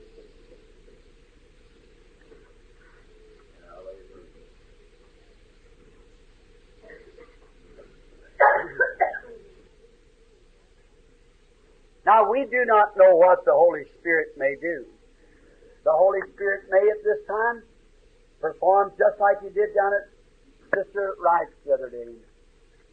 I trust that He will. I don't know. You understand? How many know? Well, there's not many of you left here when the visions first started. I don't know what time they'll come, what they'll do. Everything is in the will of God and has to be controlled by God. How many knows that? God could not give man things to control themselves. If they did, then, you see, it wouldn't be God. It wouldn't be God. It would be. I want you to think here, friends, in this little lowly place, but how the Lord has absolutely, Brother Mike, beyond any shadow of doubt, has blessed us and performed and done just exactly what He promised He'd do. How many ever heard of superstition perception? Many of you has. It's just nothing but mythology, spiritualism. But you know, they can't. Them things are not lasting. They don't hold on. They can never get any material. They'll sit down there and they say, there's a spirit, and they'll try to take a picture of something. They can't do it. See, it's not there. It's psychic. Mental. See? But what God does is perfect. When Moses stowed down his rod, the magician stowed down his rod too. They both turned to serpents. Is that right? But what happened to Jambres and Jambres' rod? Moses' rod swallowed it up. And when Moses picked up his rod, it was still a rod. But where was their rod? Inside the rod of Moses. See? You couldn't see it. When God does anything, He makes it real. Now they tell me the Holy Spirit, they say, that's people just worked up. It's mental. Them visions and things, that's just mental telepathy. Well, when George J. Lacey examined that picture there, when that angel of the Lord, many of you stand here, seen it on the river many times, he said, Brother Branham, the mechanical eye of this camera don't take psychology. He said the light was there. There it is. It's everlasting. It's truth. So you see, it's the same angel of God. Now watch it. The nature of it proves it. When He was here on earth, it was dwelt in the Lord Jesus Christ, who was God made manifest. And now Jesus said, a little while the world won't see me no more, yet you'll see me, for I'll be with you, even in you, to the end of the world, and the things that you do, that I do, shall you also. Now watch it. When it comes, a man can say anything. But when God backs it up, that makes it truth. Now watch the nature of that angel. When he gets the person so submitted to him, he does the same thing that Jesus did when He was here on earth. Because we are sons and daughters of God if we're born of His Spirit. See? And it ain't no mythical thing. It's got evidence to prove it. It shows that it's right. So our salvation is absolutely perfect. The God of heaven, who had all the prophets to speak of the coming of the Lord Jesus. And Jesus, when He come, He fulfilled every prophecy. Many of them was fulfilled at the cross, wounded for our transgressions, and what David said, my God, has thou forsaken me. But when God sends a prophet speaks, God makes that truth. If it's God. That's where He said to know them. If they spoke and what they said come to pass, then believe them, for I'm with them. If it doesn't, then they're not. They're false prophets.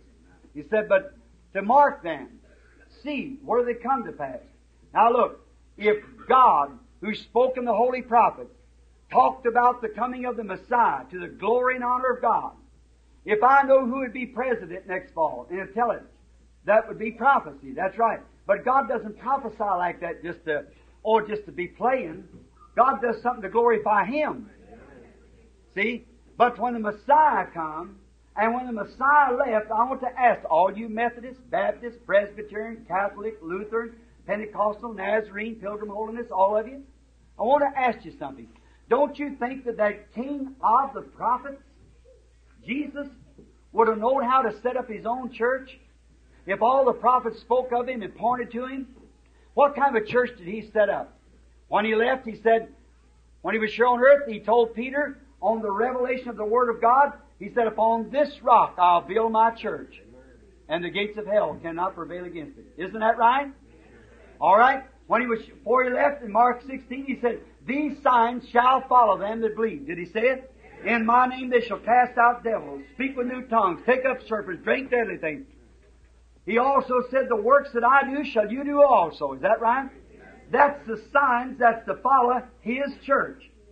It's not a denomination. It's a set-up organization ordained of God, Holy Ghost-filled, heaven-born church that comes out of all denominations.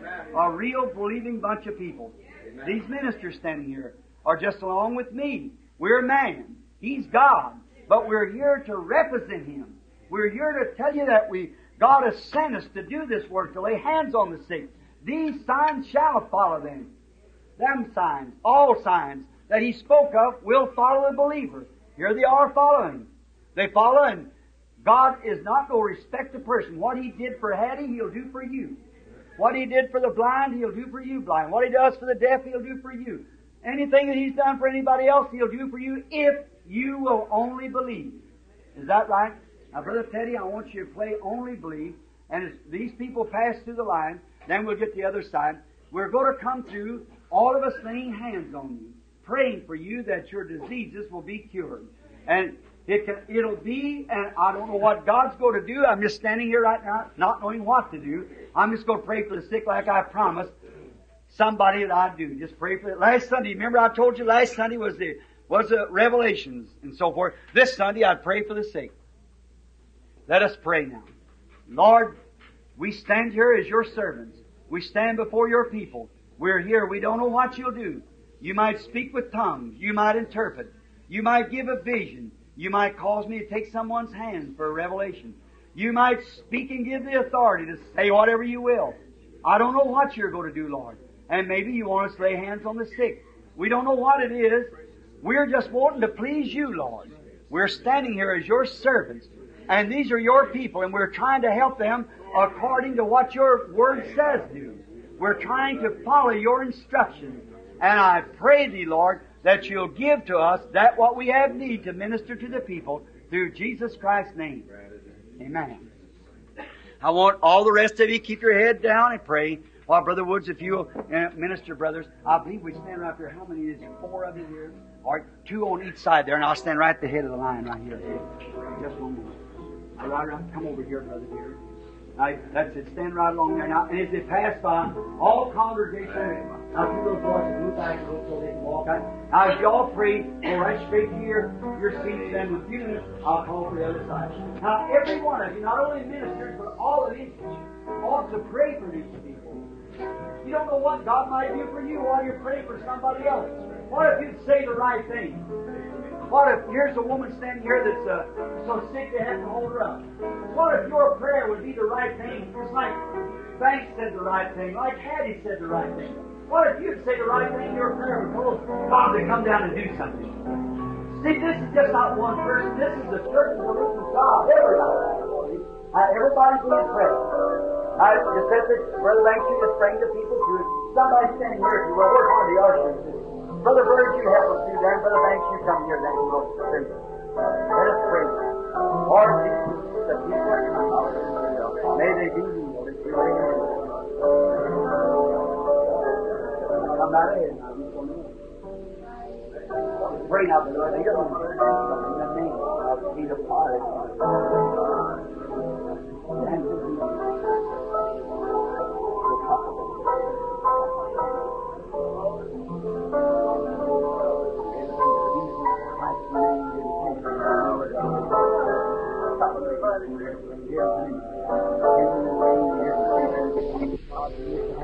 Lord, little souls are going to the sick and afflicted different places, and may they be blessed, Father, to the honor and glory of God in the name of Jesus Christ.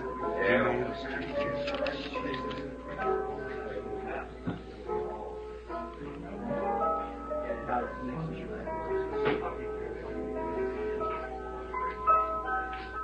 And you be ready right now. All right. Yes, the Lord bless you, brother. Sweet home, where are you, brother? Well, from Oregon. We'll see you at the San Jose. San Jose. Well, We're heading wonderful. God bless you. I hope that it'll just be one of the greatest meetings. We know it will. God's there. It has to be. Thank you, my brother. The Lord bless you. Isn't this like heaven?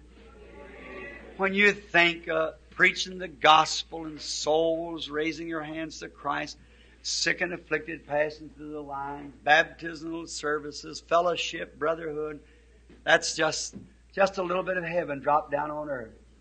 You know, I feel like what the apostle said that time, it is good for us to be here. If we don't need but one tabernacle, but we love to be here for the service of God.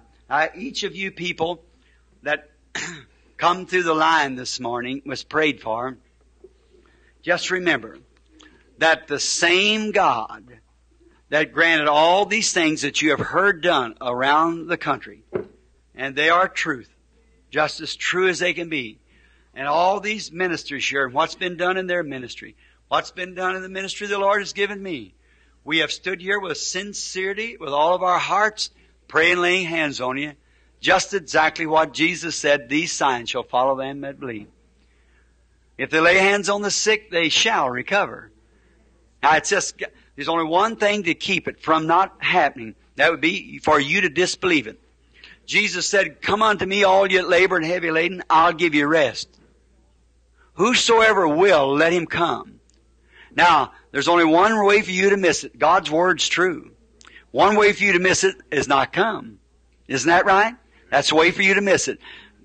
God said, these signs shall follow them that believe. If they lay hands on the sick, they shall recover. There's only one way for you to miss it. That's disbelieve it.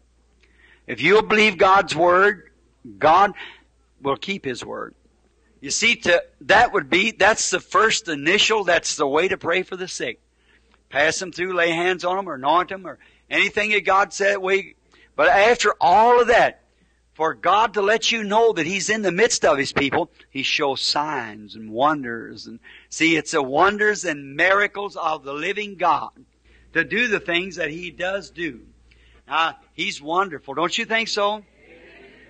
Now, the brethren are making ready in there for the baptismal service, and it'll just be quickly. And now, those are to be baptized. The women go to the room. Is that right? The women over there? The women over here and the man on this side. While we're making ready for baptismal service, I want to read a scripture in the next few minutes, and I know some of your limbs are bound to be hurting from standing up. And if you can stand just a few moments longer, you'll see a beautiful sight when you see the immersing of these people. I want to read some scriptures now found in the book of Acts, the 2nd chapter, while they're making ready for the baptism. I think there's only about 2 or 3 to be baptized. Won't take but just a moment. And I want you to listen close now. I'm going to begin reading out of Acts 2, the 28th verse, beginning reading. Thou hast made known unto me the way of life. The ways of life, it's in the plural. Thou shalt make me full of joy and with thy countenances. Men and brethren, let me freely speak to you of the patriarch David, that he is both dead and buried, and his sepulchre is with us to this day. Therefore, being a prophet, how many know David was a prophet? Sure. He was a psalmist and prophet. Therefore, being a prophet, and the knowledge that God had sworn with an oath to him, that of the fruits of his loins, according to the flesh, he would raise up Christ to sit on his throne. He, seeing this before, spake of the resurrection of Christ, that his soul was not left in hell, neither did his flesh see corruption. This Jesus has God raised up, wherefore we are all witnesses. Doesn't that sound like today? We are witnesses of these things. I could say this morning, Hattie, the rest of you, we're witnesses of these things. Therefore, being at the right hand of God exalted, having received of the Father the promise of the Holy Ghost, He has shed forth this which ye now see and hear. For David is not ascended into heaven, But he said himself, the Lord said unto my Lord, Set thou on my right hand. You remember last Sunday how we spoke of the prophets? All them great men, how they had to die, but one come, the royal seed. Set thou on my right hand until I make thy foes thy footstool. Therefore let all the house of Israel know surely that God has made this same Jesus who you crucified both Lord and Christ. Now when they heard this, that Jesus was both Lord and Christ, now when they heard this, they were pricked in their hearts, and said unto Peter and the rest of the apostles, Man and brethren, what shall we do? Then Peter said unto them, Repent, and be baptized, every one of you, in the name of Jesus Christ, for the remission of sins, and you shall receive the gift of the Holy Ghost.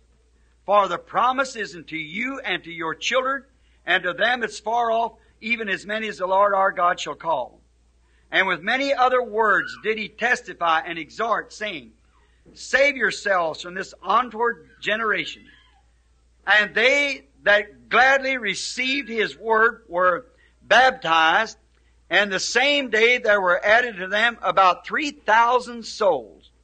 And they continued steadfastly in the apostles' doctrine, and in the fellowship, and breaking of bread, and with prayers. And fear came upon every soul. And many wonders and signs were done by the apostles. And all that believed were gathered together, and had all things in common, sold their possessions and goods, and parted them to all men, as every man had need. And they continually daily with one accord in the temple, breaking bread from house to house, did eat their meat with gladness and singleness of heart, praising God and having favor with all the people. And the Lord added to the church daily such as should be saved. Now, just while they're coming to the water, you let me know when it goes to the water. That you might know that sovereign grace reigns with God. I want to go back. I just can't help from placing something else in. Did you know those two boys, that woman's children that were saved, God knew that before the foundation of the world? And their names were actually put on the Lamb's Book of Life before the foundation of the world? The Bible says that. And it only had to work to this minute. Did you know God knew that we'd be standing here 10 million years before the world was ever founded? Did you know He knew we'd be standing here this morning? The infancy of God. Knowed every fly, every gnat, every time they'd bat their eyes, and how much tallow they would produce. Before the world was ever formed, God knew it. Now, you say, well, if He knows it, then why are you preaching? That's part of God's program. Preaching is His program. When He looked upon the apostles, He looked upon the harvest. He said, the harvest is ripe, and the laborers are few. Pray the Lord of the harvest that He will send laborers into His harvest. How many remember that? Well, why would they have to pray to the Lord of harvest to send laborers into His harvest if the Lord of the harvest is standing there knowing it would be done? Why? God has so arranged it that now listen to this, God has so arranged it that His program cannot move without you and I. And as long as we're not doing what God needs us to do, we're paralyzing His program. But when the church moves by the anointing of the Holy Ghost, then we are in God's will doing His program. Oh, as soon as I return from California, the Lord willing, what the Branham Tabernacle needs is a revival. They need a revival and the filling of the Holy Ghost. And that's the great need of the tabernacle. Some of the finest people in the world come here. But what we